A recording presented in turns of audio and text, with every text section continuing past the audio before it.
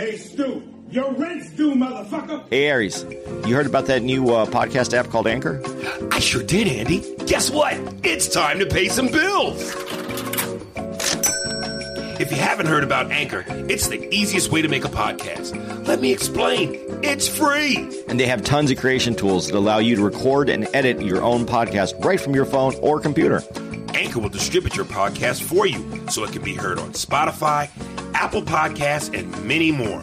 You can make money from your podcast with no minimum listenership. And we know you know about that money, Jew boy. It's everything you need to make a podcast in one place. So go download your Anchor app now for free, or you can go to anchor.fm to get started today. Can you feel it, baby? That money? Yeah. And don't be pulling that falling down the stairs shit on me, you hear?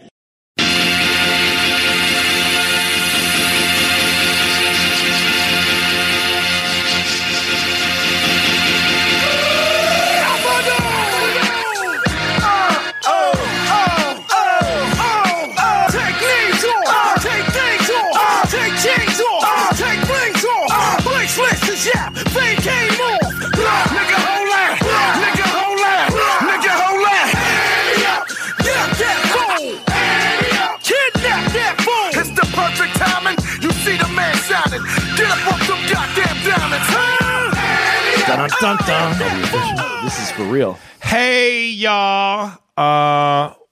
Welcome to Wino Talk. Yeah, street wine. I'm going to be honest with y'all. Usually me and Andy knock out all the podcast episodes in terms of regular, current, up-to-date, current events and all things topical. And then we knock out the email episodes. But every now and then, if we get a certain start during the day. Or pizza. Oh, that too. Yeah. We have to try to calculate our hours in terms of, we're going to be off. We need to put X amount of podcast episodes together to fill in the void of us being off, blah, blah, blah. And sometimes we don't get to do it all in one session. So we go after we do our show, and this is really only the second time this has ever been done. No, we did it once before, way early in the podcast, where we Really? went on a Sunday. We went to the bar and did it. Okay, At the club. But So, either yeah, way, but not very often. we got to fill in the most necessary episode before we call it a night. All that being said, here's the scenario. So I'm apologizing early. What's the scenario? I've had a couple of shots of tequila and my normal Tito's vodka and sugar-free Red Bull. Andy had his wonderful drink of, what is it called? An old fashioned. An old fashioned. I thought it was something with Levashevitz, and the bartender looked at me like I was fucking crazy. That being said, on a scale of 1 to 10, 10 being fucked up, I'm not a 10, but I'm definitely past 5. Yeah, you're at a soft 7. Soft 7. So we're gonna muscle through this email episode, and hopefully, I don't want to use the word drunkenness, but my white girl foolery hopefully won't catch up to me where I'm woo and showing my tits. Okay, so here we go. I wish I was more of a soft, like I had a soft 7. Really? Like a soft 7 would be good. Okay, so where are you right now? No, I'm only like a 3. Okay, I'm not caught up. That's to a you. cool place to be. Yeah. And here's what I liked is the fact that you were willing to guard yourself, because we were sitting at the bar talking with 2 fellow ex-New Yorkers. And what was your name of your drink again? Old fashioned. Old fashioned. The guy goes, Andy, you want another one? And you went, nah, I do, but nah. Nah. So you were looking out for the podcast. Cass, well, I knew one of us had to be. I had to be. First of You all, had to be the sober driver. I can fuck this shit up sober. I also can't remember shit who names. I can't even speak straight right now, but I can't remember a lot of Something people's tells names. me you're going to be better right now. I can't remember a lot of people's names sober. So, All right. hopefully this loosened up my brain. So a little long bit. story short, I probably had about 4 shots of Patron, and then my Tito's. But I really think I'm okay. will know because when I read these emails, it might be $10 everything. So that being said, Yeah, that's so we should probably call this the what'd you say I don't know, but fucked up emails? fucked up emails. Okay. Holy night, silent night. Everybody's going to be listening to this. It's going to be, oh, you know what? This is like, this is our first episode. The people here. All is calm. First email episode after the New Year's. All is bright. This is a 2021 email. Yes. And now the chorus. Holy, oh, Steve.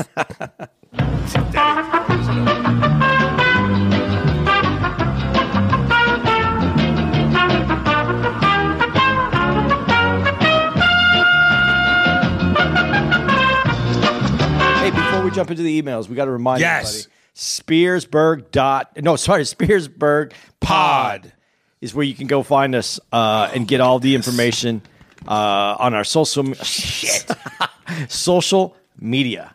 And it is Twitter, everything. Facebook, Instagram, Patreon. It's all under Spearsburg Pod. Yes. And we had a new email address too that we're phasing in. It was still under Spears.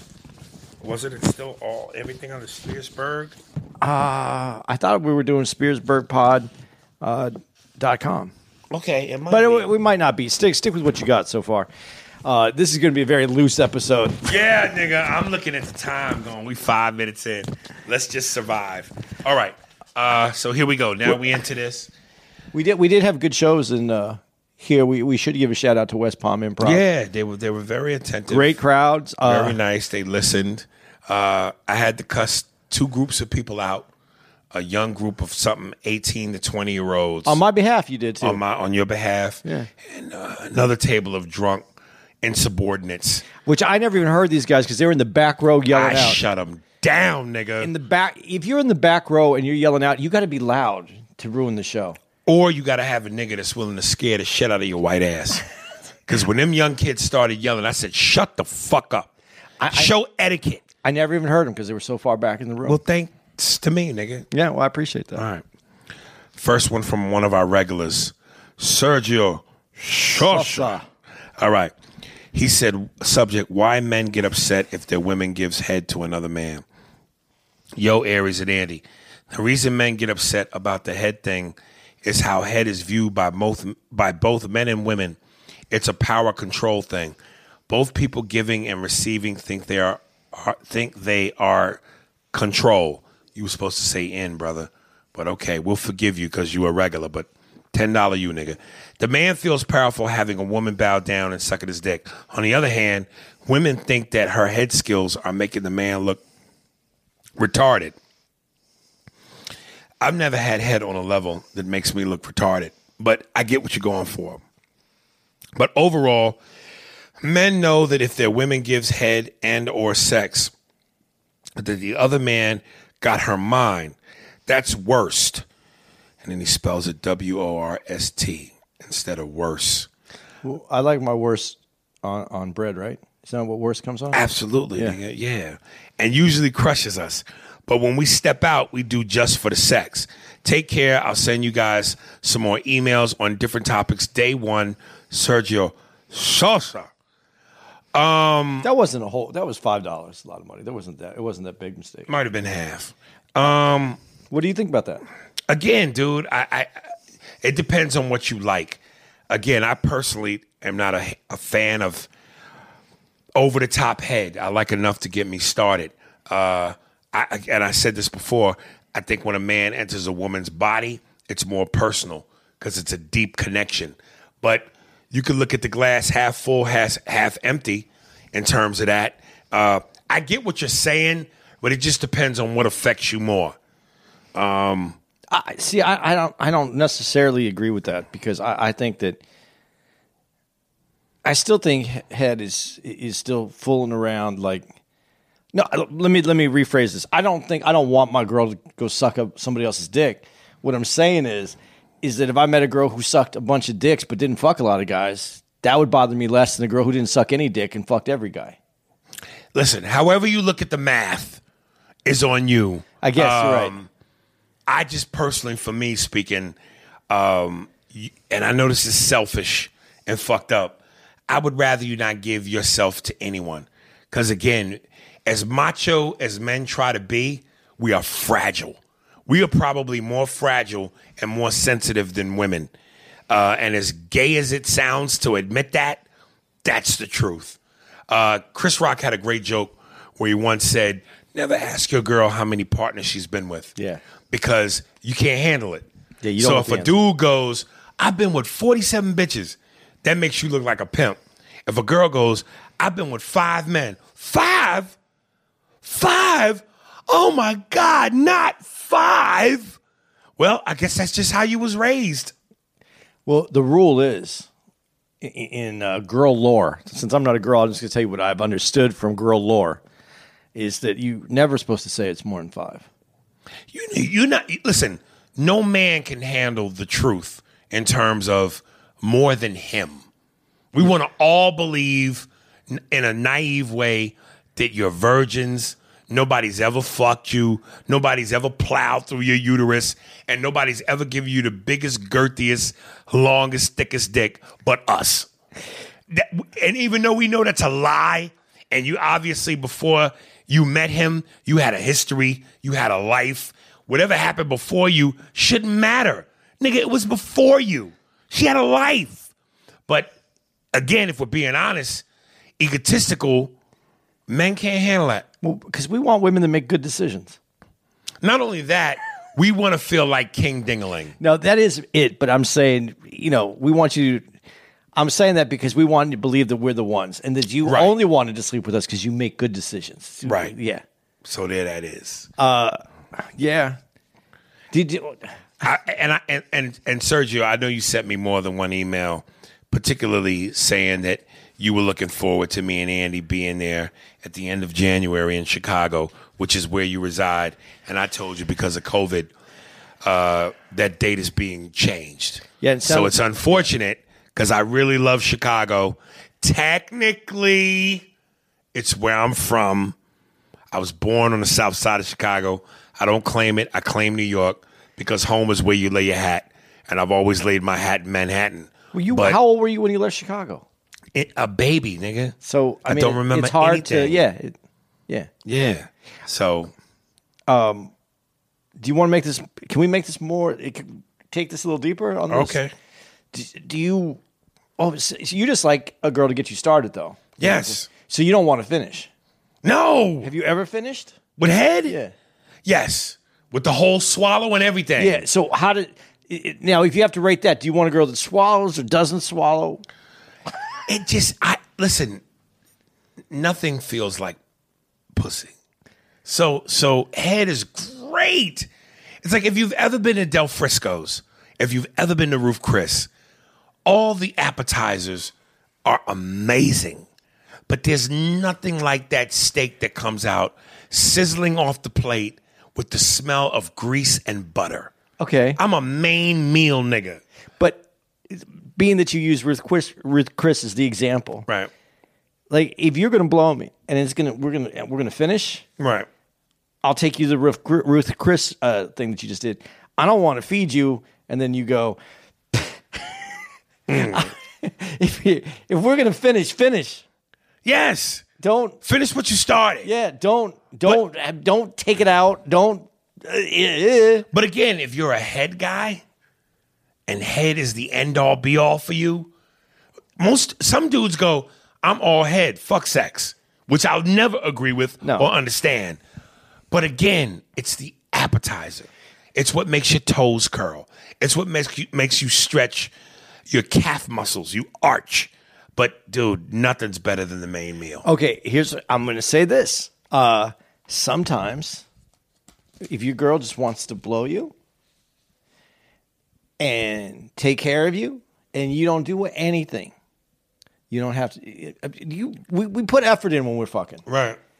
and it's just for you. She gave that to you. That's a Right. gift, dude. That's a gift. Okay, fair enough. But that's what I'm saying. This is a hard topic because to each his own. Yeah. My boy Ivan, he's a head fanatic. I've just never been a head fanatic. It's great. Visually, it looks great. It feels stupendous. But there's nothing like coming in that box. Dude, I honestly, this is the thing that I don't know what age it disappeared. But I wish our dicks, and maybe some dudes have that forever dick that lasts forever. But when I was younger, I could get a blowjob and still fuck after the blowjob. That was the greatest. After you've come? Yeah. Fuck you. That was the greatest. You a round 2 nigga. And still come again the second time. Yeah, I'm a Mike Tyson first hitter quitter. All right. That's what I wish. That's my wish. That's going to be my wish every year for Christmas. That I want at least 30 days of old 19 to 22-year-old dick. I don't like how I said that. I don't either. I want my 19 to 22-year-old dick okay, reattached. Reconditioned. There you go. Okay. From our girl, and now I'm glad I'm reading this because, again, she hit me up and was like, and I'm going to read it right here. Deidre Ann Johnson. Before I read this email, again, we know we got Shannon, Cece, Farrah, Shamar, AB, and I often skip her, and she's adamant about this. So, yes, baby, you are part of the club. You're on the list. Deidre Ann Johnson. Subject, Tom Hardy. Hey, guys, I'm going to keep writing until y'all acknowledge me as one of the faithful females who listen and support your podcast, which we just did, baby. I like the faithful females. We need some more faithful females. We need to come out with something. I need more faithful females to not cheat on your pimp. I'm the pimp, and y'all my bitches. All right. Honestly, the rapport the two of you guys, the rapport the two of you have is unparalleled. Well, there is another podcast where the hosts vibe, but not like y'all. I love the political stuff, the movie stuff, and the email stuff. I commend y'all on how you are progressing and take notes as I look to venture into the world of podcasting myself. Having said that, I think one movie podcast idea is a look at Tom Hardy, specifically Warrior, The Drop, Bronson, Locke. And then she puts in parentheses, the entire movie is on him driving his taxi. Unbelievable. All right, Merry Christmas, Happy Hanukkah, Happy Kwanzaa, Happy Boxing Day, Deidre Ann.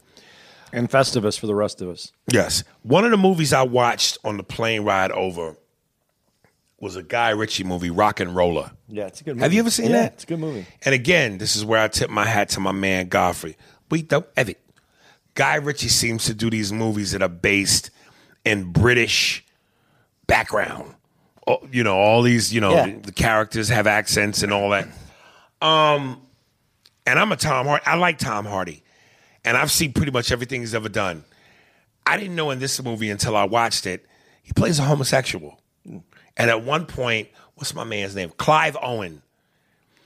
He's supposed to be going to jail. And the night before he goes to jail, Clive Owen is planning this big celebration bash for him.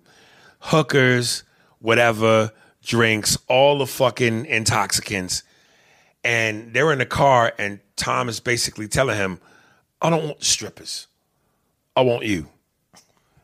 And, he sells it. I like Tom Hardy. I think he's raw. He's a really good actor. One of my favorite movies is that movie with him and Shia LaBeouf, where it's a peace period, and they play dudes. It's like, in the era of making your own liquor, illegal liquor, moonshine, and all of that. Everything Tom seems to do has a level of gangster to it. And I like Tom. It threw me that he was playing a homosexual in this. But even in that, he was good. I think Guy Ritchie, he lends a unique look to the movies. Even the Sherlock Holmes things that he did. Did he do the Sherlock Holmes movies? With Robert Downey? Yeah. Really? That's a Guy Ritchie. I didn't know that. There's always a look to his movies that he does. Even more so with the all made for more that British audience. Right. But he really gives you that British culture. Like he throws that in there so you get to see it. I think I like what he's done there, Guy Ritchie. And then Hardy, though, with his movies, he does a lot of period piece movies, though. And sometimes it's hard for me to stay in that moment unless that movie really has something intriguing to me. Is there a favorite Tom Hardy movie you have? No, I don't. Right. But Clive Owen, when you brought up Clive Owen, one of my favorite movies is the one with him and Denzel. Is that Clive Owen? I think, yeah, it is. The one where they break into the safe and they build that fake wall and he has to stay in there for a few days. Oh! And Denzel is the officer. I want to say 25th Hour, but I know that's not it. I don't think that's The it. Inside Man. Yeah, that's a great movie. Right. It's very just, it never got like this big popular acclaim, I don't think, but Right. it was just a really good movie. Right. Guy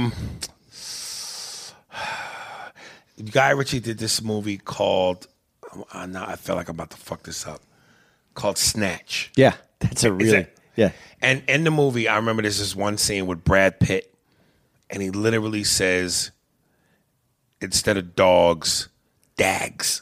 You like dags? And this is what Godfrey was talking about. There's a European flair to all of Guy Ritchie's movies, whether it's Idris Elba's in it, whoever he casts in it. Everything is very British, you know? And it's like Godfrey's joke. Although, there's this gangster feel, but British. And as an actor, you go, I would love to do that. Because you're a dude first. Anything gangster you want to do. But then they have to conquer the British accent. But it also helps you get into that character because that's a whole other person that you're not, right? Right. So it takes you to that next level. Did you see is it The Gentleman, with this is where I do this all the time. It's not working better to have a drink before. Well, it ain't no different from when you're not. No. I know. What's the dude's name? I can't even remember the line that he does. It's the famous line. All right. Matthew McConaughey. Yeah, did you see that? Is it The Gentleman? Yes. You know what? I have that on my DVR recorded. I have yet to watch it. Dude, watch it. And my man is in that. The one who got with the hookers, Hugh Grant. Yeah. And we had an earlier episode where someone commented on me saying something about who's the chick that I said her face? She had all the plastic. Nicole Kidman. And I know it's different because it's a man, and I know men are treated different, but he's not aging very gracefully. Hugh Grant? Yeah.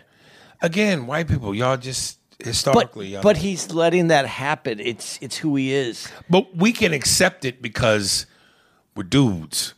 We know that's just par for the course. And as long as we get some ass, we age distinguishedly, if that's a word. We're distinguished when we age. Yeah. Women are treated as though they're just old. Again, School of Patrice. Patrice went. A millionaire or a billionaire retarded dude can still fuck. A billionaire retarded woman is fucked. She can't get dick. Maybe she can. I think that's changing now, though. I think it's changing. Okay. I'm not sure. But clearly the dude is fucking for the money. Yes. But I still I like that. I like some of that old Hollywood when the older actresses would just age gracefully and be who they were. I think we're this Botox and your face not moving. Times have changed. I'm Brett Butler. Yeah. Back in my day when we did the pictures, the women aged gracefully and they still were usable. There weren't that many pussies around, so we had to take what we had. But now there's a smorgasbord of vagina. So once you pass 40, bitch, your time is up. Brett Butler, yeah? Signing off.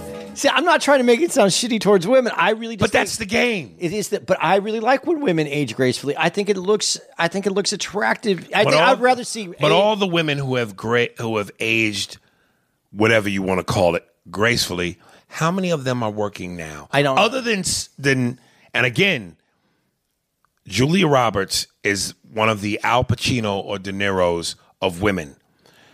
Meryl Streep, same thing. Other than Meryl Streep, Julianne Moore. She's aged throughout her movies. Okay, she works somewhat consistently. Sandra Bullock. Yeah. Julia Roberts, Meryl Streep. That's 4. But some of the hot ones from back in the day, Michelle Pfeiffer. But Melanie Michelle Griffith, Pfeiffer's like 70 years old now. Meg Ryan, all of them done.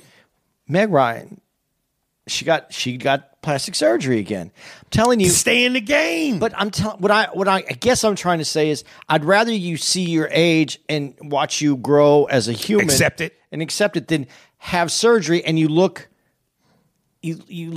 weird. I'd rather see you age than look weird. Like I said, plastic surgery for women is what steroids are to men in athletics. You trying to stay in the game, baby. If you don't notice it, I guess it's fine. But I just see too many people trying to try. I mean, you want to remove some lines, a little neck or whatever. I can understand that, but you can't keep. There's only so much you can pull it back. I hear you. And I like women. I'm going to get older. I want to age with someone. Right.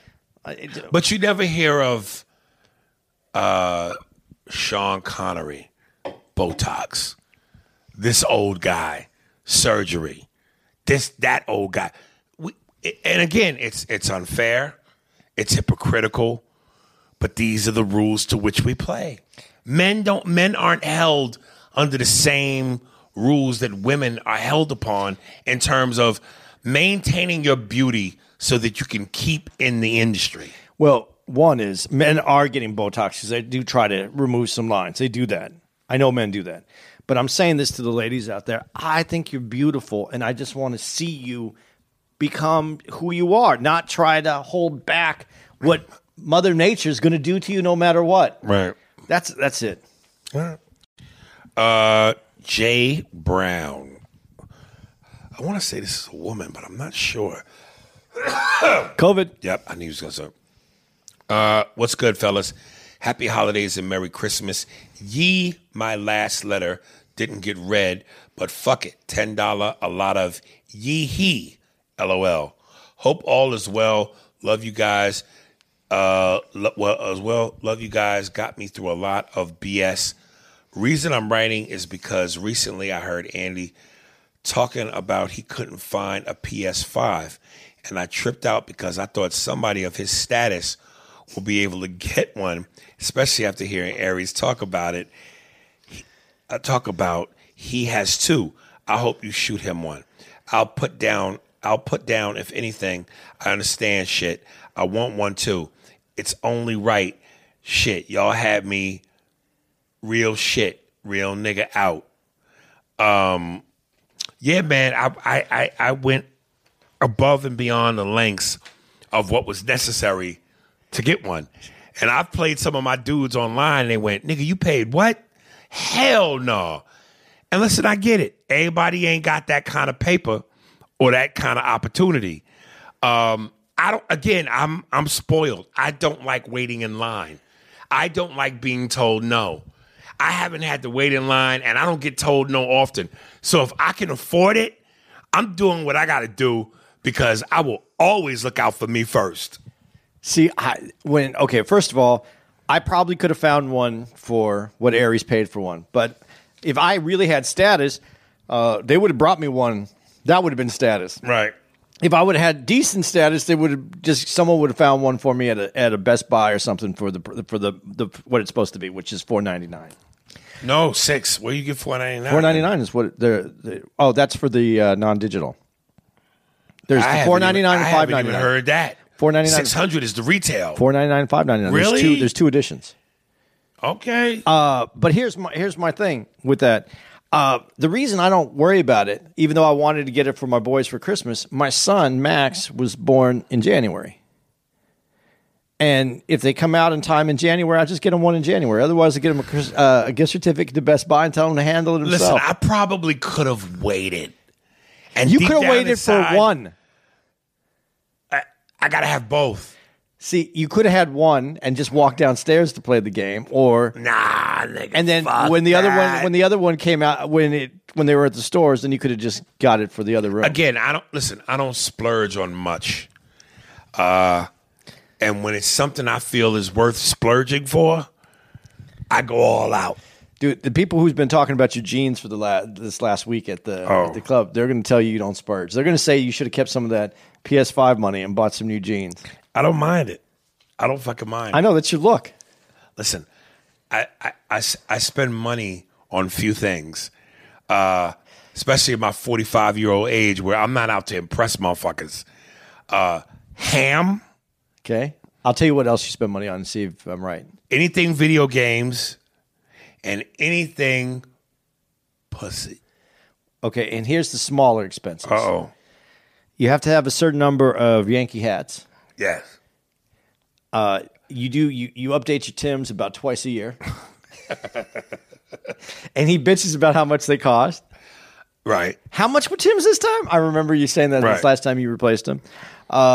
Those are the only ones that I see you that run around and have to get. That's it. Okay. Your hats and your Timbs. And listen, I used to be way worse.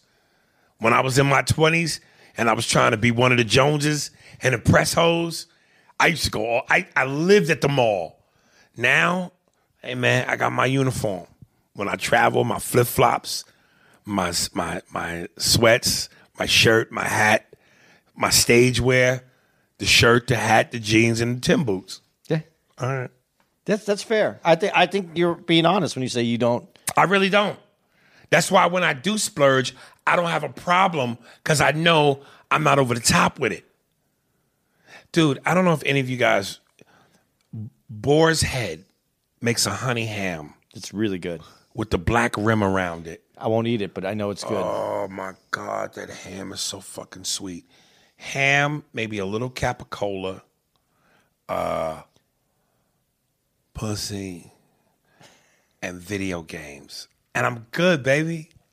I'm good. Dude, if you're spending money for pussy, you should get one that at least does a little shopping for you. You should find one of those girls that you can get that just handles your shopping, maybe makes you a meal that day that she comes over.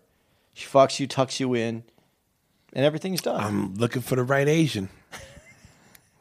I'm looking for somebody who's willing to be my partner. All right.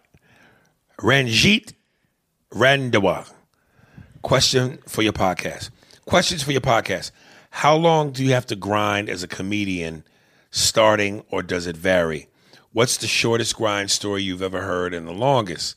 What's the best? Let's just answer this question by question. Okay, go Question by question. There are no rules to this. And once again, Jamie Masada from the Laugh Factory tries to live by rules. 10 years, buddy. It takes 10 years for you to be official comedian. Bullshit. There's no rules to this. You never know. Some dudes grind for 10 plus years and don't become official comedian. Some dudes do it for way less and blow the fuck up. You don't know. That's the craziness of this business. Okay, but in what they're saying is, would you agree that it takes, and I'm not saying 10 years, but 10, let's say 10, whatever the average is at how many times you go up, 10 years of stage time before you get that stage presence. I mean, some people have it immediately, but I'm saying, would you say the average comic, the 10 years is kind of the I don't the know answer? because I've never lived by that rule. Well, because you hit at a different time. Right, and everybody's circumstance is different, and to try to narrow it down to these are the specific rules is ridiculous. But you don't know. But you don't think for the first time you went on stage to where you were at 10 years later that you had a solid command of your stage, and there was some time in between that. I don't know if it's year been. 1 and 2? I don't know if it's been 10 years. I don't know. It might have been 3 for you. I don't know the benchmark. I don't think it was 3. I definitely think the more time you put in, the more seasoned you become. So I wouldn't go earlier is better unless you're just a phenom. Well, it's like you can cook something, and I know I'm taking this out of context, and you're probably going to disagree with this one too. You can cook something, and because you use the word season, you can cook something in a microwave, and you can get it done quick.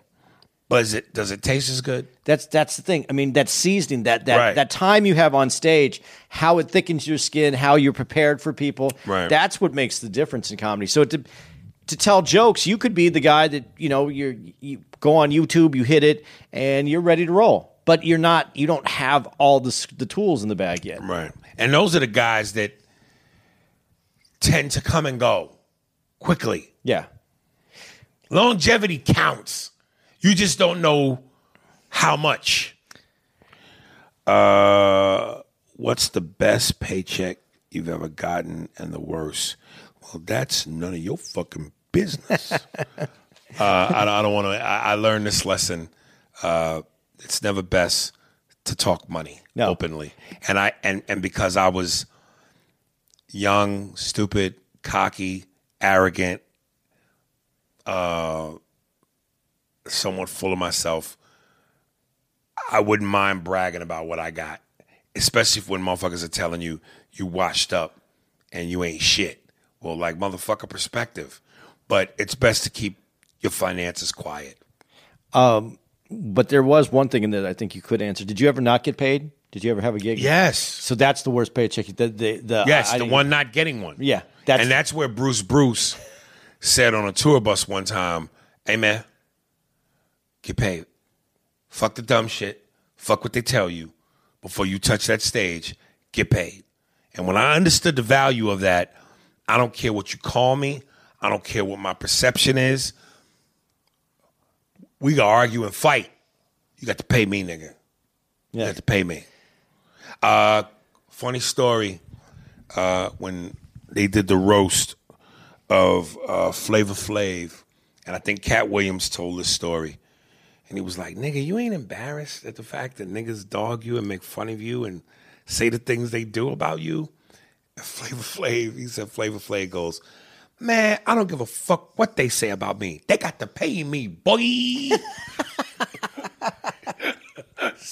So it's like, dude, get paid. Moral of the story.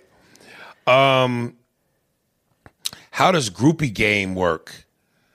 It defines itself, nigga. When you hot or when you make motherfuckers laugh, hoes want to fuck you. I remember when Patrice died, and Opie and Anthony had Chris Rock on, and they did a big kind of a memory session of Patrice, and Chris Rock said, just because you're popular doesn't mean you're healthy. When you're popular, you get all the pussy you want. It doesn't mean you're healthy. So it's like, yeah, groupie game is nice. It's always nice to get laid, but your health is number one. Dude, listen, I haven't done any of that. I've had my girl. I've been faithful, but I'm going to tell you, there's nothing more intoxicating though when that girl looks at you. Oh, nigga. That look where you are the greatest. Oh, nigga.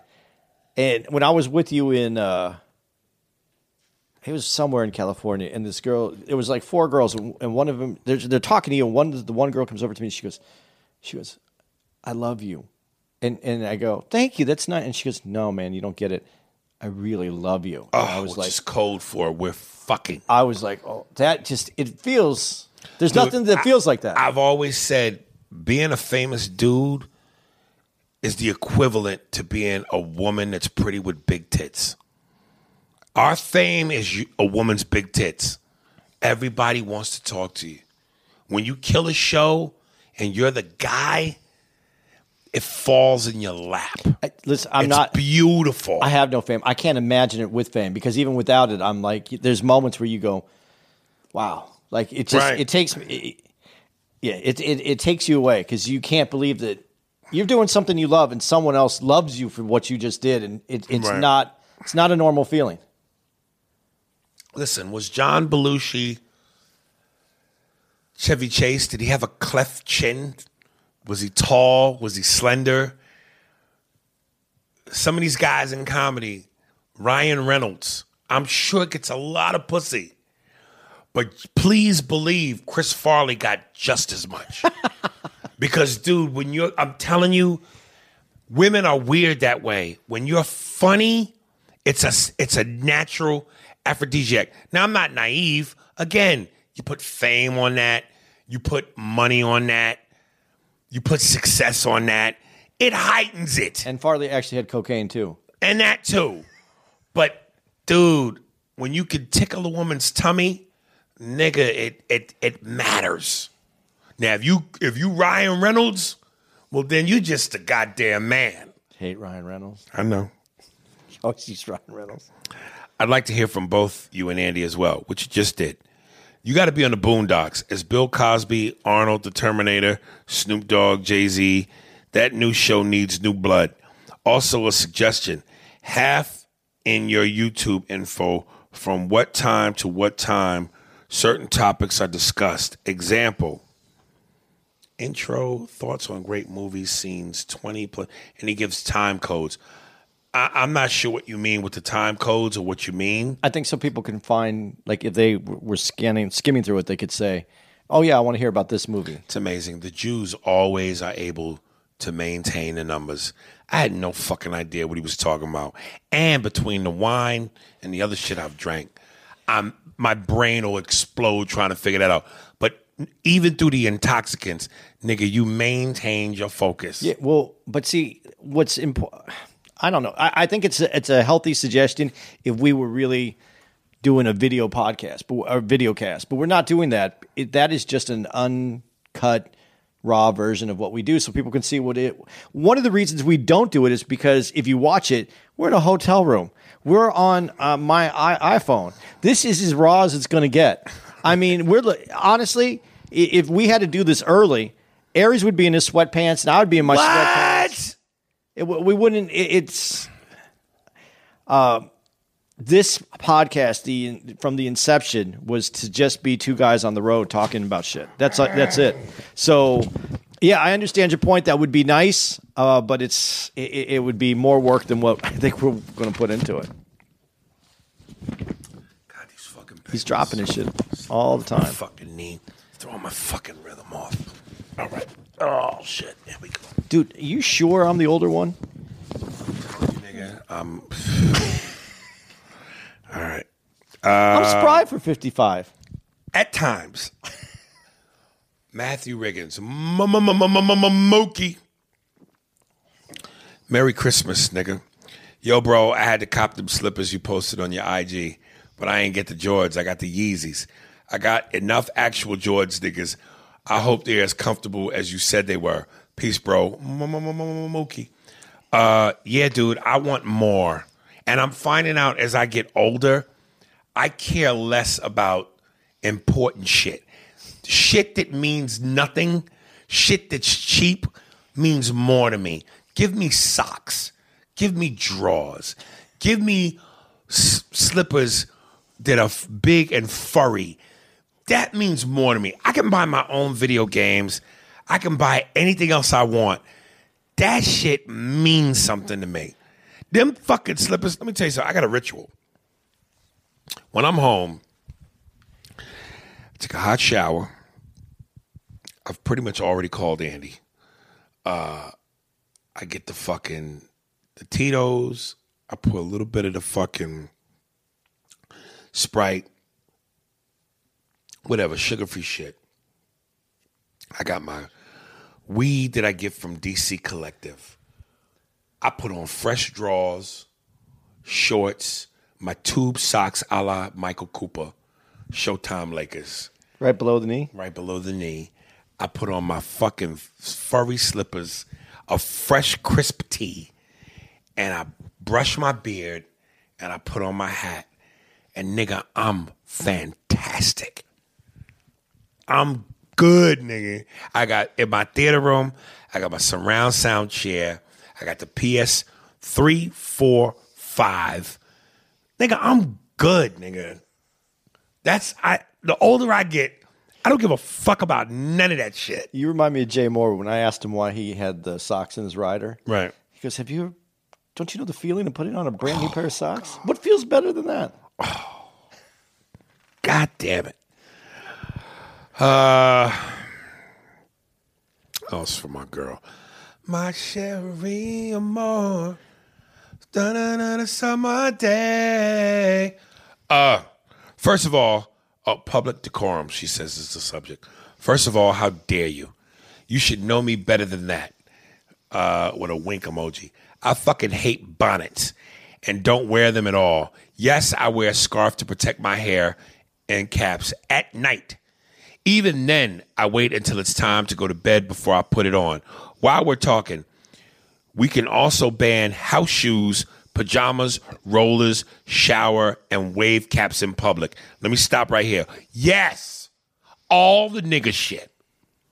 All the shit that makes a motherfucker go on. I like on. I believe items meant for indoors should not be worn in public. We've addressed our brothers and sisters. Andy, you are now on the clock. I need you to get your white people in line. Tell them we know they love their pets, but the rest of us don't give a damn about them. Leave their dirty animals at home. Don't bring them to the store or even worse, a restaurant. We also need to stop with the fake service animal bullshit. If you can't bring Fluffy on the flight, then rent a damn car. Yes, we've progressed as a society, and it's great, but one thing that suffered is the social contract. People don't always need to look like they're going to a business meeting, but don't leave the house looking like they've completely given up on life. Is it really that hard to look like a productive member of society when you walk out the door? That's all for now. Who's going to help me get down from my high horse? CE. Chevy Amor. See, I don't understand the pet thing. And I think that's because that's a white thing. That's where my Hispanic side comes out. Because Right. the Hispanic side is we have a pet, and if things get real bad, we're going to eat that. Wow. I never expected that. If you were you see the plane crash movies, right? And then they'll eat a person. Okay. Okay. I'm just saying that is the step in between the person. Right. I don't get the dog thing. Hispanics, I grew up I think growing up that way, our dog was our pet. It wasn't part of the family. It was the pet. I mean, we loved the dog. The dog got to come in the house. Well, that's culturally the separation that, and again, I'm not speaking for Hispanics, but you are. But hearing you say this is the common denominator. Whether you black or brown, we just don't view our pets with the same type of bond that white folks do.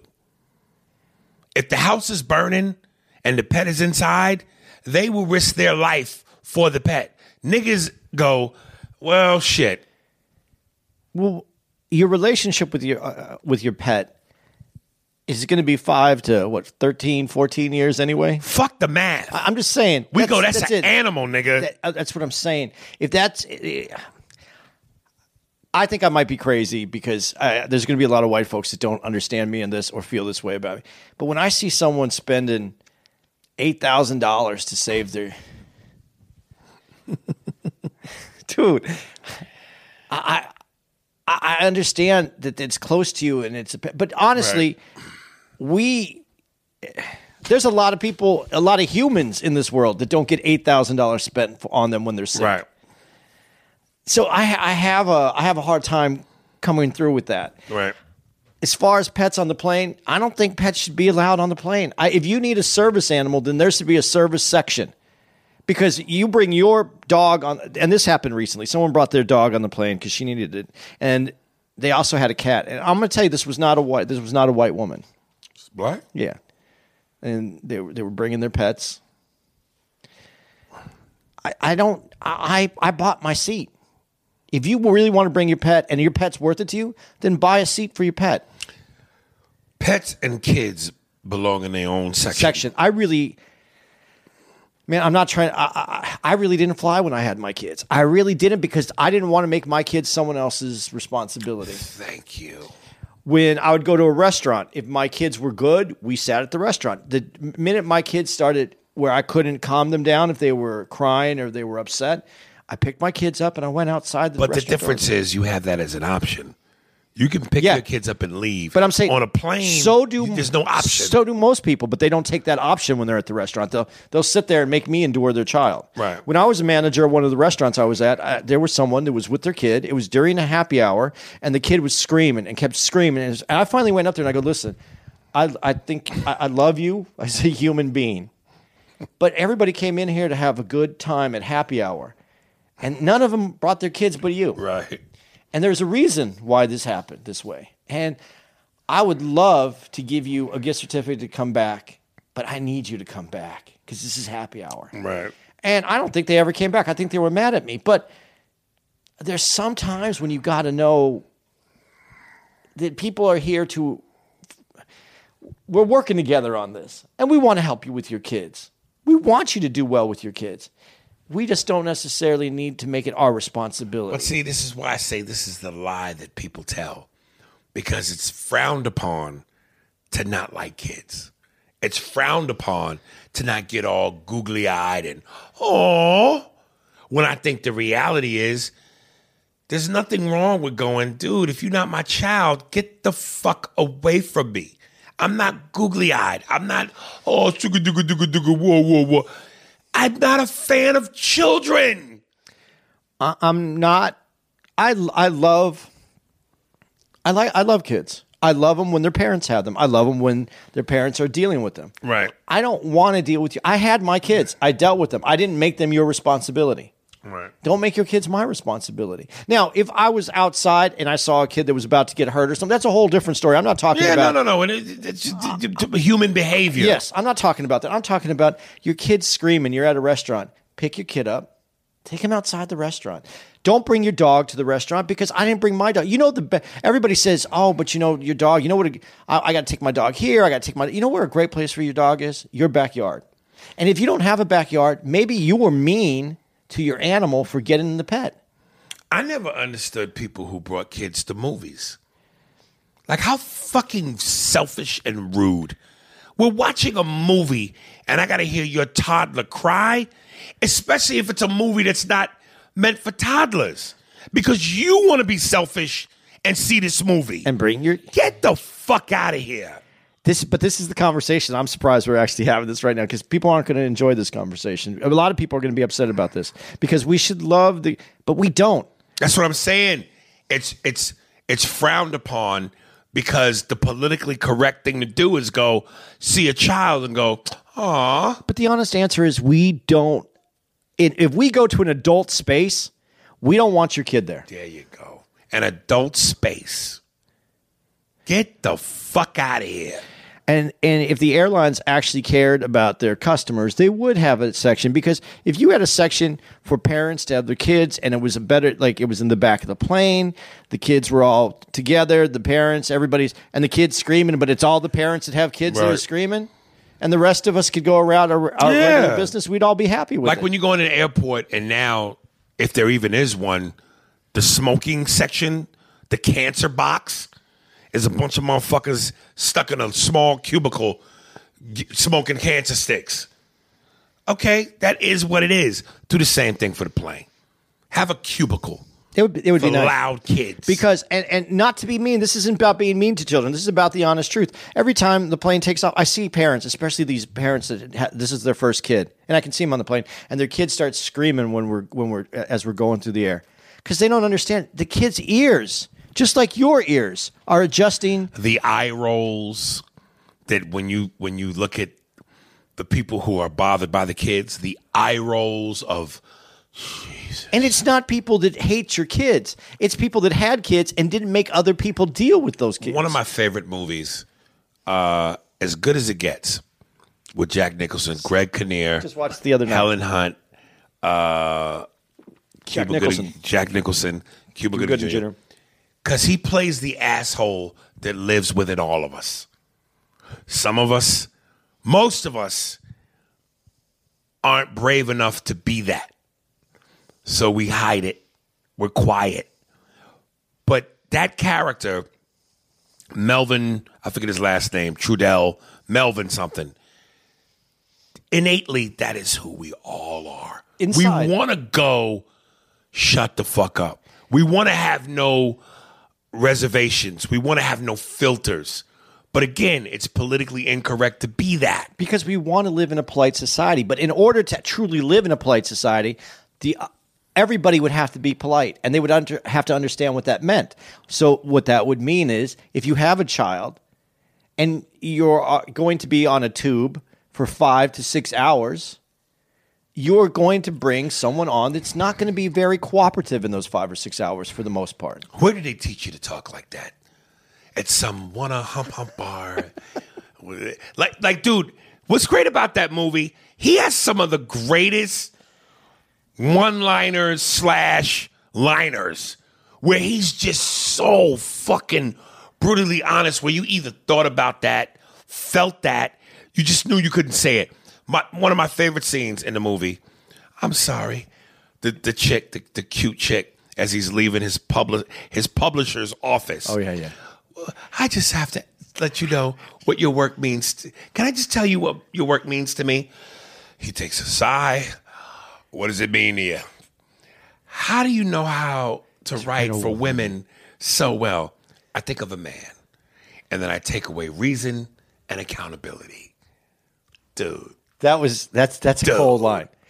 One of my lines that I like, just because it's a normal guy line, and most people most people don't even hear it because it's just such a way for a guy to think. Right. But that line, when he comes back, she's in the restaurant, and he had to go he wouldn't wear the used sports clothes. So he goes to go get another sports coat, and then he just kind of giggles. She goes, "What are you laughing at?" She goes, "Well, I just think it's really weird, that I would have to, that they would let you in a house dress." Coat, right. Yeah, and she's offended. So offended. But he wasn't wrong. I mean, he wasn't wrong. Anybody could come in any dress, and they would be allowed in. But he has to have a suit coat. But here's the sweet, the way he cleaned it up. Tried to clean it up. No, he cleaned it up. Okay, yeah. That was one of the coldest pimp lines ever. And she goes, "Say something to me nice, Melvin, or I'm going to get up and walk away. You have no idea what you said just hurt my feelings." And he goes, "You could still give me the dirty looks, but do it sitting down." And he goes, "I had to take these pills, and I used the word hate as though if there was another word stronger than hate, I would use it. But I hate to take these pills. And the other day, I took these pills." Yeah. And she goes, "I don't understand how that's a compliment to me. You make me want to be a better man." Oh. That is a cold line, too. Ooh, woo! Like, you could be the asshole of assholes. But if you're smart enough and you're quick enough, you can always rewrite your outcome. Well, but he was being honest in that moment. Yes! Yeah. The whole movie. Like, dude, even Greg Kinnear, who, again, playing a gay dude, was it over-the-top, stereotypical, flamboyant, "It's a raining man," gay men, which we've seen. There was a subtlety to it. There was one particular moment where he says something to Jack, and the way he put his chin in the air and tossed and walked away, it was the perfect je ne sais quoi of gayness. But even those moments when he was down on his luck the most, and Jack would say, "Get your last hug here from Helen Hunt, because it's going to be a moment before you get a hug for a while." Even in some of his gay insults, you just went, again, honestly, we've all been that guy. We've all thought those thoughts. We've all felt those feelings. Gay guys have those same thoughts to other gay guys. It's not we as dudes. That's how we think. Right. It's not inconceivable for that movie is so honest. It is, minus the political correctness, and that's why I love it. Again, one of my favorite scenes. He goes to Helen Hunt. "I have Jews at my table." He goes, "You guys don't want to hurry up and finish up? I didn't know that your appetites were longer than your beaks." Oh, come on, dude. Oh, that's one of the great ones. I think we got time for one more. Yeah. Our girl. I love that scene, though. There's Jews at my table. And he put the emphasis on the Jews. There's Jews at my table. Come on, your appetites aren't longer than your beaks. But But when he said it, and he said it with such fervor, I still wasn't offended by the Jewish line. He was identifying Right. them as there's these Jews. But wait. The great scene, which is the equal to that, with Cuba Gooding, where he says something and Cuba gets pissed off and raises his voice, and Jack gets panicked and goes, "Hey, I want to get this right." He goes, "Hey," like he's yelling out because he's feeling like he's being threatened. He goes, "And you're black. Like you're threatening me, and you're black. They'll put you under the jail." Fucking love it. Love it. That movie, it didn't pull the punch. No. It just gave it to you. No. And I want to say the guy that produced that. It won an Academy Award too, didn't it? Absolutely it did. One of the producers of The Simpsons, James L. Brooks. Oh, was he the? James L. Brooks is the producer of that movie. And he was one of the main producers of The Simpsons. And it's one of those where you go, what else has James L. Brooks done since then? Which is not a lot. So is that either by, I'm so successful and I've made so much money, I don't have to, so I'm taking a break? Because why haven't we seen anything else? If you're that brilliant and you push out work that's that brilliant, why are we not seeing more from you? Like Cameron Crowe, Almost Famous, Yeah. and Jerry Maguire. Past that, I don't know what Cameron Crowe has done. So why have you pulled a Barry Sanders? Are you done because you want to be? I can't imagine it's because Hollywood is going, we ain't fucking with you. Nigga, you did Jerry Maguire. You did Almost Famous. Is Cameron Crowe still alive? I thought. Yes, Yes. Cameron Crowe. But he doesn't do anything. He doesn't do anything. So do you think it's a Hollywood situation? I don't know. That's a great mystery. But you know what's funny too, when you talk about Brooks, when you do cartoons, the reason you do cartoons is because you can say things in a cartoon that you can't Yes. say in real. yes. Yeah. It's to give you that leeway to write it. Right. Because you can't do Homer Simpson as A real person. Yeah. Maybe. Listen, one of the most controversial episodes of Family Guy, they did a thing where they referenced John F. Kennedy being shot, and they recreated the scene where he gets shot in the head as a Pez dispenser. Oh yeah, yeah. So it was like, pow! And his head blows clean off, but then comes back with another candy. And it was a whole shit moment. But again, it was a cartoon. So it seems like they could get away with that versus how do you pull that off in real life? The only people that had pulled it off, I thought, did a great job. Seinfeld did it. To that degree? No, not to that degree, but it was and it wasn't really about Kennedy, even though it was about Kennedy. It was more about that movie that,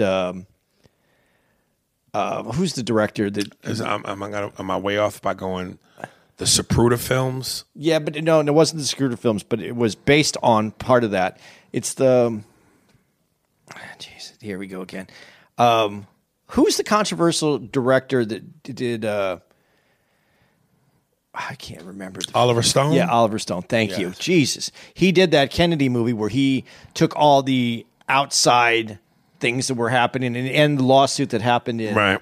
Was it Texas? No, it wasn't Texas. Where Kennedy got shot? It wasn't Texas. It was. It might have been Texas. It was where he got shot. Yeah, Dallas. Yeah, where there was another lawsuit, and he used that basis of that lawsuit, the Zapruder films, and then some innuendo that was circling around about mob ties. And he made that movie.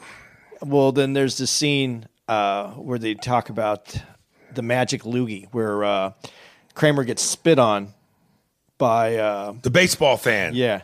Yes. And so then he keeps doing that. And they kept doing the Kennedy thing. Yeah. And right. back and to the right. But that back wasn't and to the right. even Yeah, no. as- It wasn't Right. as close to what you're saying. Right. But for television and real people, that was the closest I can think of Right. anybody who's come close to it. Dude, there is a certain release of satisfaction you get from being able to be honest and free of not giving a fuck of consequences and repercussions and going, I don't care.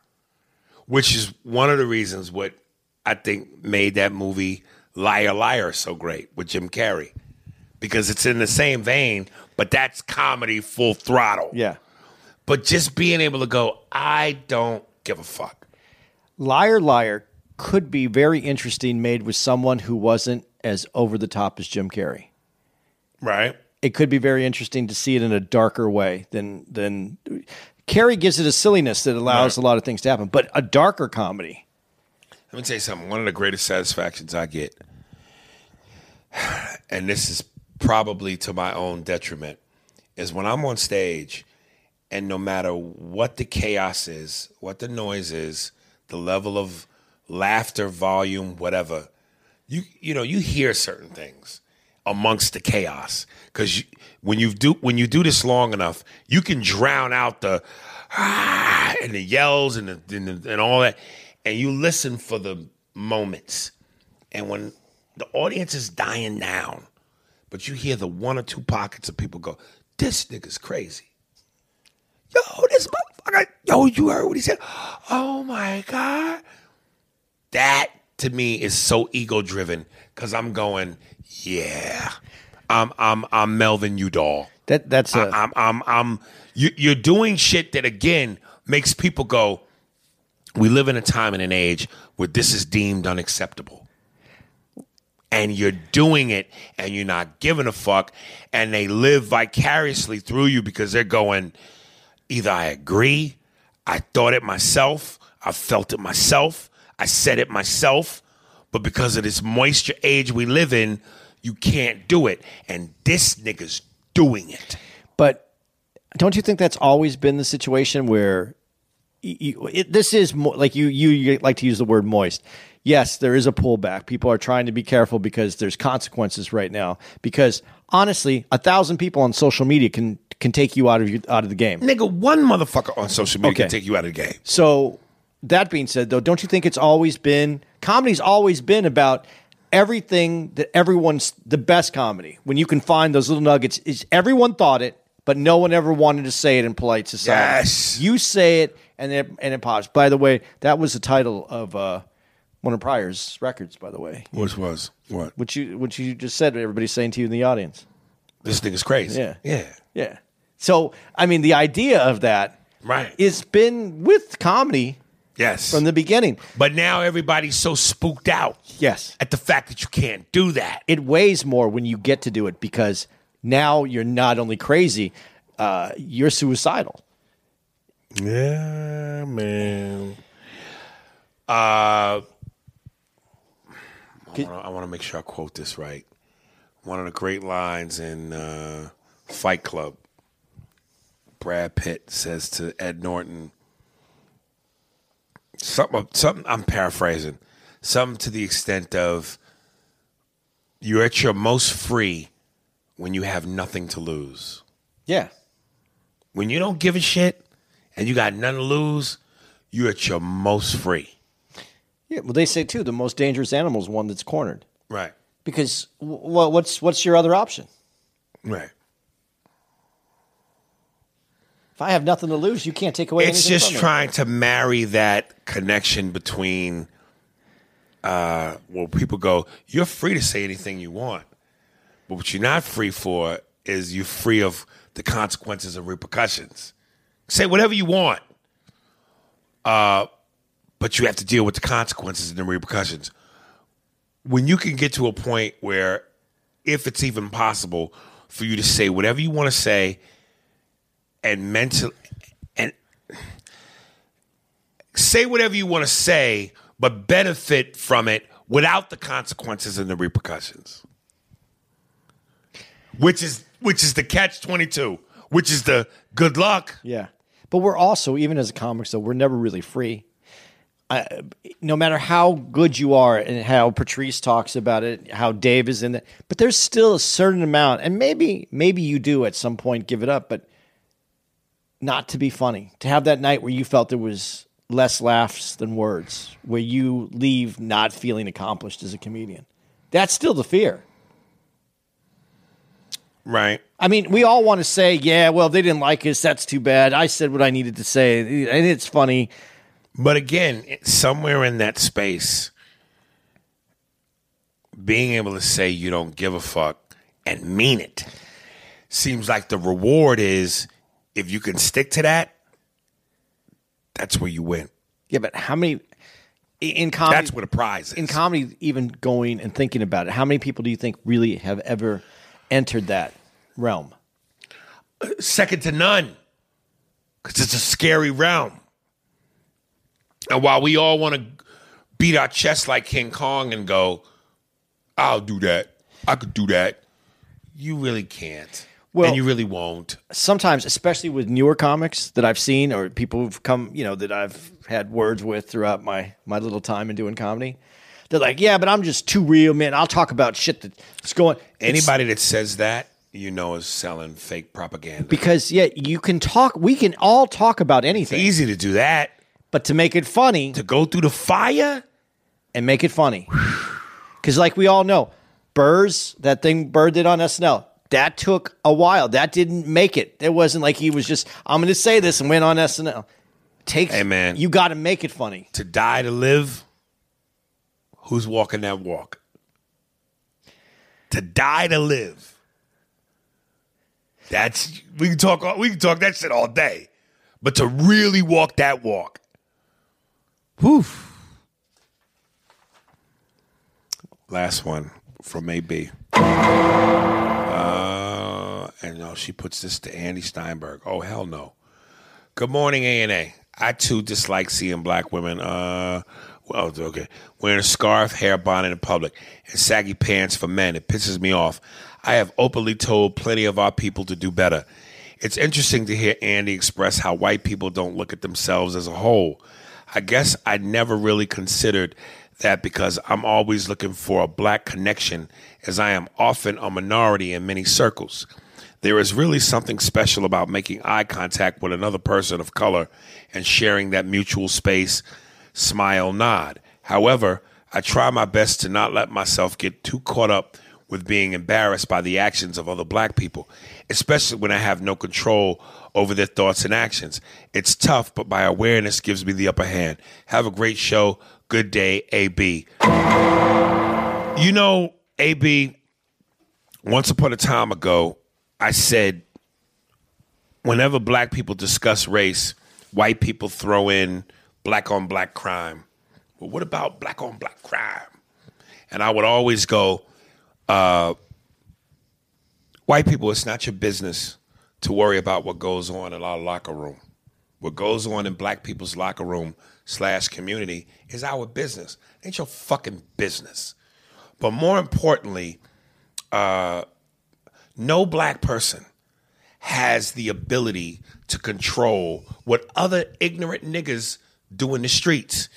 Is black on black crime an issue? And I hate, again, let me, not fuck black on black, because again, people kill based on where they live and geographically. But more importantly, fuck black, crime is crime.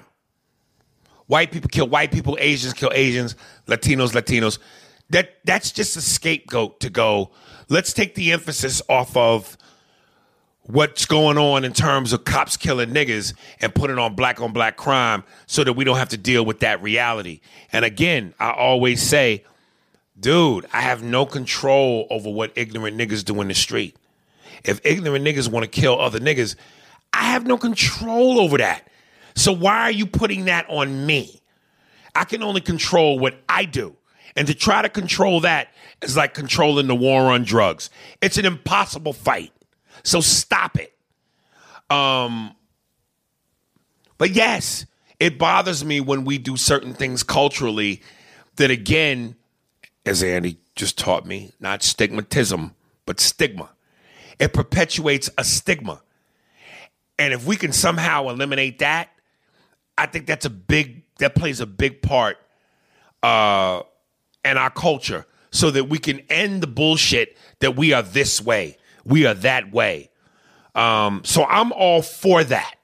So let's knock that off as far as trying to control what other black people do, because you just don't have it. You just will never have that kind of control. It's impossible. Some motherfuckers is raised a certain way, brought up a certain way, taught a certain way, which means they're going to behave a certain way. That's not my responsibility. It's not. And it's crazy to think that you could take that on. Why would you? You can't. It's too many. It's too many motherfuckers out there just doing their own thing based off how they was raised and taught. I'm not taking on that responsibility. Man, I don't want to throw anybody under the bus on this one, but Rappaport has... Mike Rappaport. Yeah. Has a lot of comments about... That kind of shit? Yeah. You haven't heard those? Well, I know Mike Rappaport comes off as one of the white guys who has a permanent pass to the cookout. I think that his pass is some of the stuff... Valid? No, some of the stuff that he said recently has got, at least in certain areas, his pass revoked. Really? Yeah, some people were not... That's news to me. No, some people Can weren't I feeling... grab that charger? Yeah, some people weren't feeling any of the stuff that he was Really? saying. Yeah. So that being said... It's always funny when the pass all of a sudden turns on you. Well, he talked... But his... And here's where, like, I'm not validating his point, but here's one of his questions. When... Let's not make it black on black crime, because this is one of his concerns that he had. When... somebody ended up killing a few kids in the black community. He goes, where was the outrage, though, from the community for those kids being killed? Why wasn't there outrage like there is when other things happen to the community? He goes, shouldn't there be as much effort? I'm paraphrasing now, too. Shouldn't there be as much effort into the community because something like that's happened? Right. Listen, and then that being said, I'll say I think it was a DL. I read it off of DL's page when they said they always talk about black people being crabs in a bucket. Has anybody asked who put the crabs in the bucket? I think when you put people in a situation where there is almost no other way out, you're going to find out that there's going to be discontent, right, and which can lead to violence and can lead to a dangerous community for people that are in that locked up and can't get out of that. I think that's kind of part of the problem. It's not kind of part of the problem. That is where the problem came from. And so when it's disingenuous when I hear people say black on black crime, because, again, that is a geographic situation. We have a lot of black people in bad communities that were set up for reasons they got that way because of how white leaders, politicians, redlined areas, banking areas, home sales areas, highway, freeway areas. It was set up that way. So, and then when the numbers are larger, the white people, because of the total amount of white, there's a better word for what I was trying to say, but the larger amount of white population, there's a lot of deaths, a lot of murders in the white community. So I don't understand how we try to, that's what we're going to pick out. I understand kind of what Rappaport's saying because you need his feeling is that you should bring attention to all of it. This is a problem that needs to get fixed. I don't necessarily agree that that's where the attention should be put on. I would look at why the community is in a situation like this. When it's been pointed out, you can't get they don't in a lot of black communities they don't have a good access to food because no one wants to open up a good market there. They don't. There's liquor stores. There's gun stores. Where's the access to better living, better health? So because I didn't hear the quote or what you're talking about, I want to try to see if I can be clear on something. Because prior to what you just said, Michael has always come off like he's been one of the number one champions for black causes. So are you saying to me that at some point recently, he said some things that make black people go, what? Yeah. Okay. Now he's still, a lot of people did agree with him. Okay. But obviously, in social media, people are going to come at you when they don't agree with you or don't understand to the fullest of what you were trying to communicate. Okay. Here's what always gets scary with white folks that want to help. Are down with us. I'm here to help. At some point, instinctive, and I don't know if that's a word, but instinctual, instinctive, instinct, their whiteness kicks in. And they say shit that finally proves as much as you're down, there is a disconnect between your intentions and what you know and what's honest and what's real. And it's like, yes, we know your heart is in the right place. We know your intentions are in the right place. We know you down with us. You official tissue, nigga. But at some point, because again, you are not part of the culture. You don't live the life. You don't possibly know what we know because we live this. We're in this skin. You will eventually say some shit and do some shit to make us go, you see, you don't get it all the way. Wouldn't it be like as down as you are with us and have been with us and ride with us and we're grateful for it, at some point your whiteness comes through where you make a mistake, even if it's not intentional or with malice in your heart, but you finally say something that makes us go, see? But don't you think it's almost, I don't know what the right word is for it, because disingenuous isn't the right word for it. But for not being, if you don't grow up in the culture, if you're not part of that day to day, how can you honestly, in your own head, and I'm talking as the white guy in this room right now, in my own head, yeah, I can understand things. I can come up with things. I can reason my way through things. But if I didn't grow up that way, 100% that way, right? How am I supposed to relate to that? And if you grow up, even as I might be wrong on this, so this is a question I'll ask you. If you grew up as a black man in wealth and away from like black culture, you grew up in a different situation, and culturally you might be the only black dude in your neighborhood all through high school. Not the only black dude, but everyone else is in that same. Do you still relate to that community? Could you speak to that community the same way? I mean, there is inherited things. I think it depends on how deep your roots are embedded in that. If at any point you've lost touch or your roots were never deeply embedded in that to begin with, then yeah, at some point you'll be just as disconnected as anybody else. But if inherently you've always been ingrained within that culture, within that community, and you've never lost touch, then no. No. I wish I would have heard the quote myself. I wish I just know that he took some heat from it because people didn't like what they felt he was implying something different. Yeah, I just think it's always a slippery slope and dangerous. And again, I don't want to seem like I'm shunning white people's involvement because I think, again, and we touched upon this earlier, to make true change, you need everybody's involvement. But I think when you become so ingrained that you believe your own hype, I ain't like the average white guy. I'm with the niggas. I eat the ribs and the black eyed peas and the chitlins. I understand y'all. As connected as you could be based on all the things you've done, read, researched upon, did your homework, feel genuine place, there's nothing like 100% being that genuine. You live it, you breathe it, you wake up with it, you go to bed with it, and you don't have a choice. So when you actually are living in the skin, you mean to tell me you're going to tell me better than me, and I live in the skin and you don't? I don't give a fuck how much you want, how much you try, how honest your intentions are, how noble.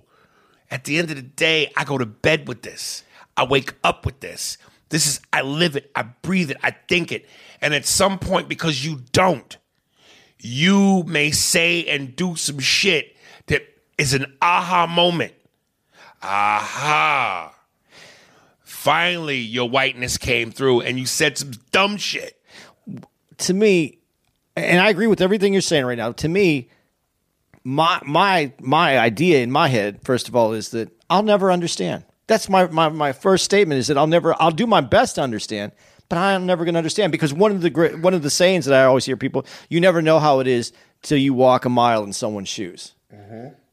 I'm never going to be able to walk a mile in your shoes and your skin because it changes the perspective. And knowing that, to me, is just as important because when you know that, then you know that you're playing the position. I'm not that part of the community, but I have a position to play. So if you need me to do, if I'm working in that way, that's a difference. And I just sometimes feel like some dudes get so comfortable, they forget their position. Yeah, you go from, nigga, you the sixth man to, I want to be the starting point guard.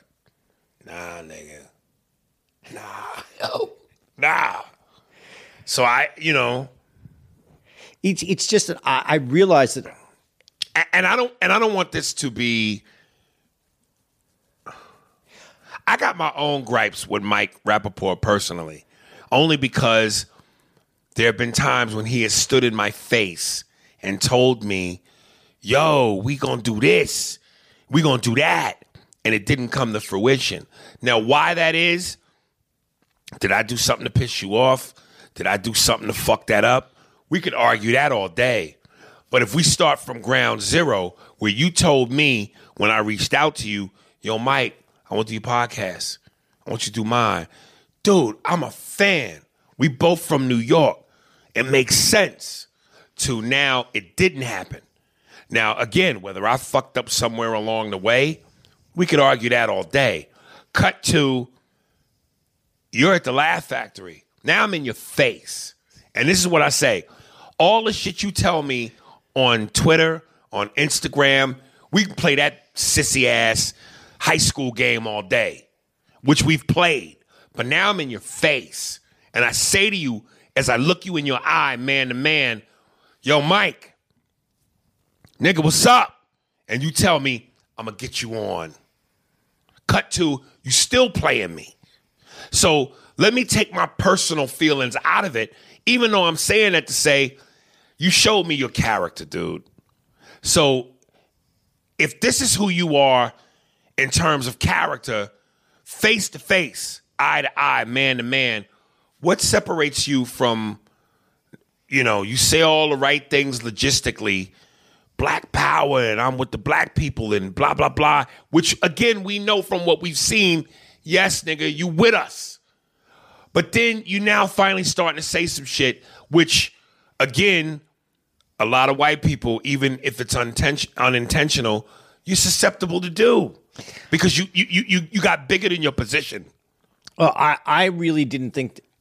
Listen, I can't go into what he was saying because I don't have it in front of me. But I don't know that he was saying. I really didn't feel like he was trying to. I think he was trying to be genuine, saying that this is still it's something that needs to be addressed. I don't question his good intention. Yes, I don't question that. I think he has great intentions. How he gets there. Right. But I also believe that when motherfuckers start buying into their own hype, they believe they're bigger than their position. And that causes them to speak out of turn and eventually put their fucking foot in their mouth. Because I don't give a damn. Listen, I don't give a damn. And again, let me be. Everybody's involvement in the fight helps the overall picture.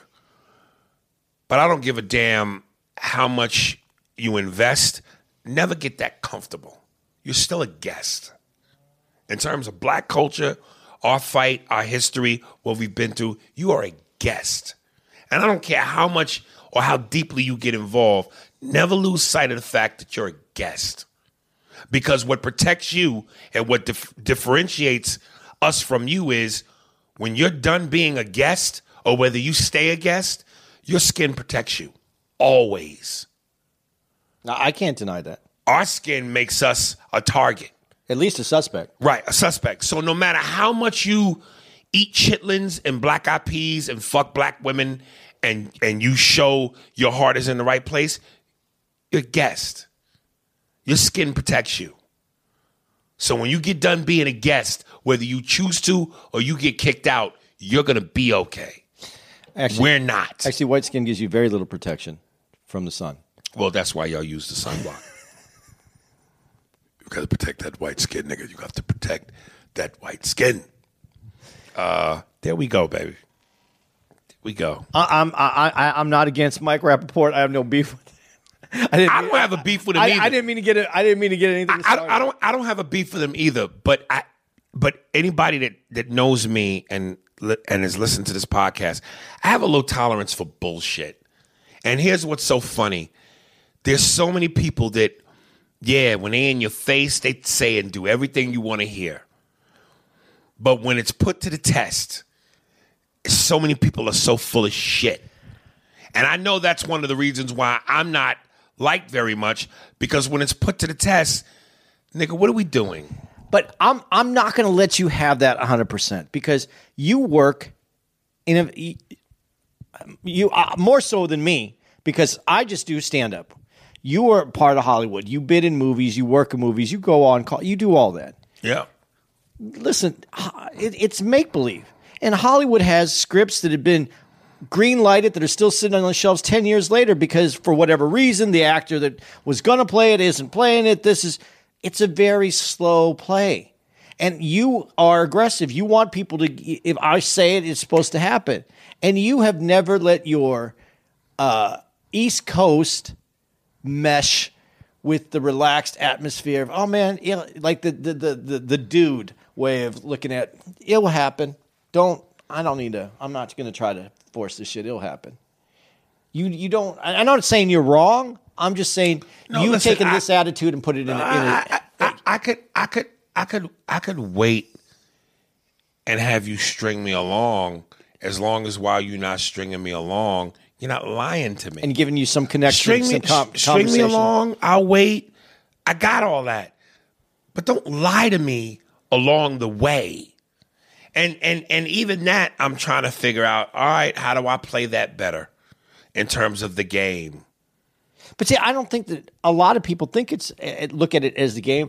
Listen, we're going to do this, and then okay, it's not happening right now. So but you're the guy because of who you are and the way that you do things, and I think what you do is right. I'm not saying that it's wrong. That you expect someone to say, yeah, it's not happening right now. I'll let you know. Could be a week, could be a year. Right. But that's not happening. That's how you work. That's how you would work it. That's what you would say to someone, right? To an extent. But you don't get anything back, and then instead of answering a question, they avoid the questions out there. Right. And I think the avoidance of questions is what takes you to the edge. Where you're like, I don't care if it's a no. Just give me the fucking no. Yes. Just tell me no. Don't string me along and make me think it's X, Y, and Z if it's really no. Just let's pull the Band-Aid off. One swipe. There we go. Whap. It's over. There we go. Yes. See, I just don't. I think people. And now I'm getting to the point where even if I sense it's a no, I don't even need you to tell me to no. I could feel it. I'm out. Okay. But I'm out. I think, honestly, people are. Maybe I'm wrong for even saying this. I think some people are afraid to tell you. They're afraid just to say to you. Because what they think I'm going to do. I don't know. But you know what? People are very non-confrontational. And I think they're afraid you go, well, you might be confrontational verbally. Because that's what you do. Not confrontational. You're, as you like to say, you play a mean game of tongue tennis. You can go back and forth with someone. And right. I think people are afraid of that. Plus, you have that reputation because some people I think have spoken out of turn that may have had situations with you because of whatever it was with work or with what you guys were doing, and then they go on a podcast or something, and then they talk shit in a way where that's the character that they bring of you. But that's really that's the person you and they were because of your own differences, right. Not who you are. Right. This is good. This is the listen. I and maybe I'm living in some fantasy world. Maybe I'm disillusioned. There's a part of me that still strongly believes everything comes in cycles. Oh, of course, everything comes around. And I know I jokingly said on probably last week's podcast, if I did another special, I would call it 100% heterosexual alpha male, because I really believe we are going to get to a point where people are sick and tired of the moisture, the political correctness, the cancer culture, the feminizing of men, and we are going to feel like we want real alpha male manhood to steal from Tim. What's the comedian? Tim from Home Improvement. Oh, you're asking me. God. Jeez. You know his name. Yeah, Tool Time. Tool Time. And, yeah. We're going to eventually want real manhood back. Machoism. And not for the sake of just being macho, just to go, dude. Tim Allen. We're tired of having our balls clipped off. And again, this for me is not a front. This is not an act. This is who I am. And I'm just going, I can't conform to this moisture ass behavior. And I just want to wait it out. I want to wait out the storm. I want to wait it out to where when it finally comes back around, people go, this nigga didn't put on a front. He didn't put on an act. He weathered the storm and he went through all the rotten times and waited for it to come full circle so that you could believe his authenticity. Yeah, I can see that, but I know who you are. I really just think that you are misrepresented as that confrontational. I don't think you're confrontational At all. I think you handle everything very appropriately when it's given to you to handle. Your confrontation when no one wants to have the conversation. Get it done. Get it over with. Move on. Give him. I don't want to have to think about it if it's not going to happen. That's as easy as it is for you. There it is. How do you feel? Are you feeling all right? I feel like we just did a dude. I'm gonna be honest with you. I feel like this is one of the most therapeutic, peaceful, tranquil podcasts we've ever done. And I was panicked at first because I was like, nigga, I had 2 shots of Patron, maybe 3, the Tito's vodka and the Sprite. I'm hungry. I'm tired. I thought this was going to be a mess. But I'm telling you, this felt more... We're going to have to maybe have some drinks on the side. Experiment. Yeah. And figure out... To see what the number is before it just fucking goes off the rails. There it is. But I felt this was therapeutic. I felt like we got somewhere. Yes. So there you go, guys. Coming up right now... Spearsburg Pod, all of our social media. Yes. This is from LV Sosa. What up, Aries? Much love and appreciation for using your platform to help us become an artist. Artist's name is LV Sosa, hip-hop artist from Philadelphia. My music is lyrical with vibes. His social is Instagram at IVSOSA_. My EP titled Lend Me Your Ear is available on all platforms, Apple Music, Spotify, Tidal, etc. His SoundCloud is www.soundcloud.com/IVSOSA Sosa. And the song is called Let the L Burn. Enjoy. We're good? That's it. There it is.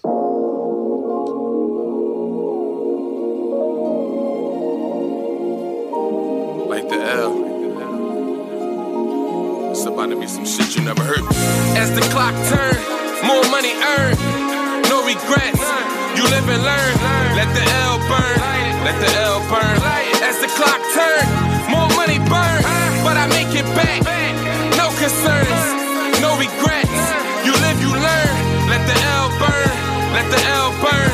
As the clock turns, like the L. Can't tell you the future, but I know my fate. I'm eating all success and it's a good plate. Destined for greatness, I learn from mistakes. Every time a door closed, I went another way. You be popping those pills, how you thinking straight? Rhetorical, my stat sheet's historical. A stand-up nigga, and that's applaudable. You doing something right when they want more of you. V, remember one thing, don't give them all of you. Never. I wrote an oath and got it notarized. I want the world, I won't compromise. Just a real nigga, all bitches feel my vibe. I don't rap, I converse on beat. If it's beef, the conversation cease. In the field with some muddy cleats. Quarterback, the play is never incomplete. As the clock turns, more money earned. No regrets, you live and learn. Let the L burn, let the L burn. As the clock turns, more money burn. But I make it back, no concerns, no regrets. You live, you learn. Let the L burn, let the L burn. As the clock turns, like the L. Silly rappers never chase a fad. When you ride your own wave, that shit'll last. And I've been surfing for a long time. You see this road, let's travel, avoiding long lines. Oversaturated, pointed out, but I don't blame them. I sunned a lot of niggas, but I ain't raised. I know it's hard when a pops leave. They instrumental, and I did beat. Jumping over heads, landing on my feet. Sometimes you gotta touch a nigga just to show your reach. The wash presidential, they shall not impeach. The sweet presidential fucking on.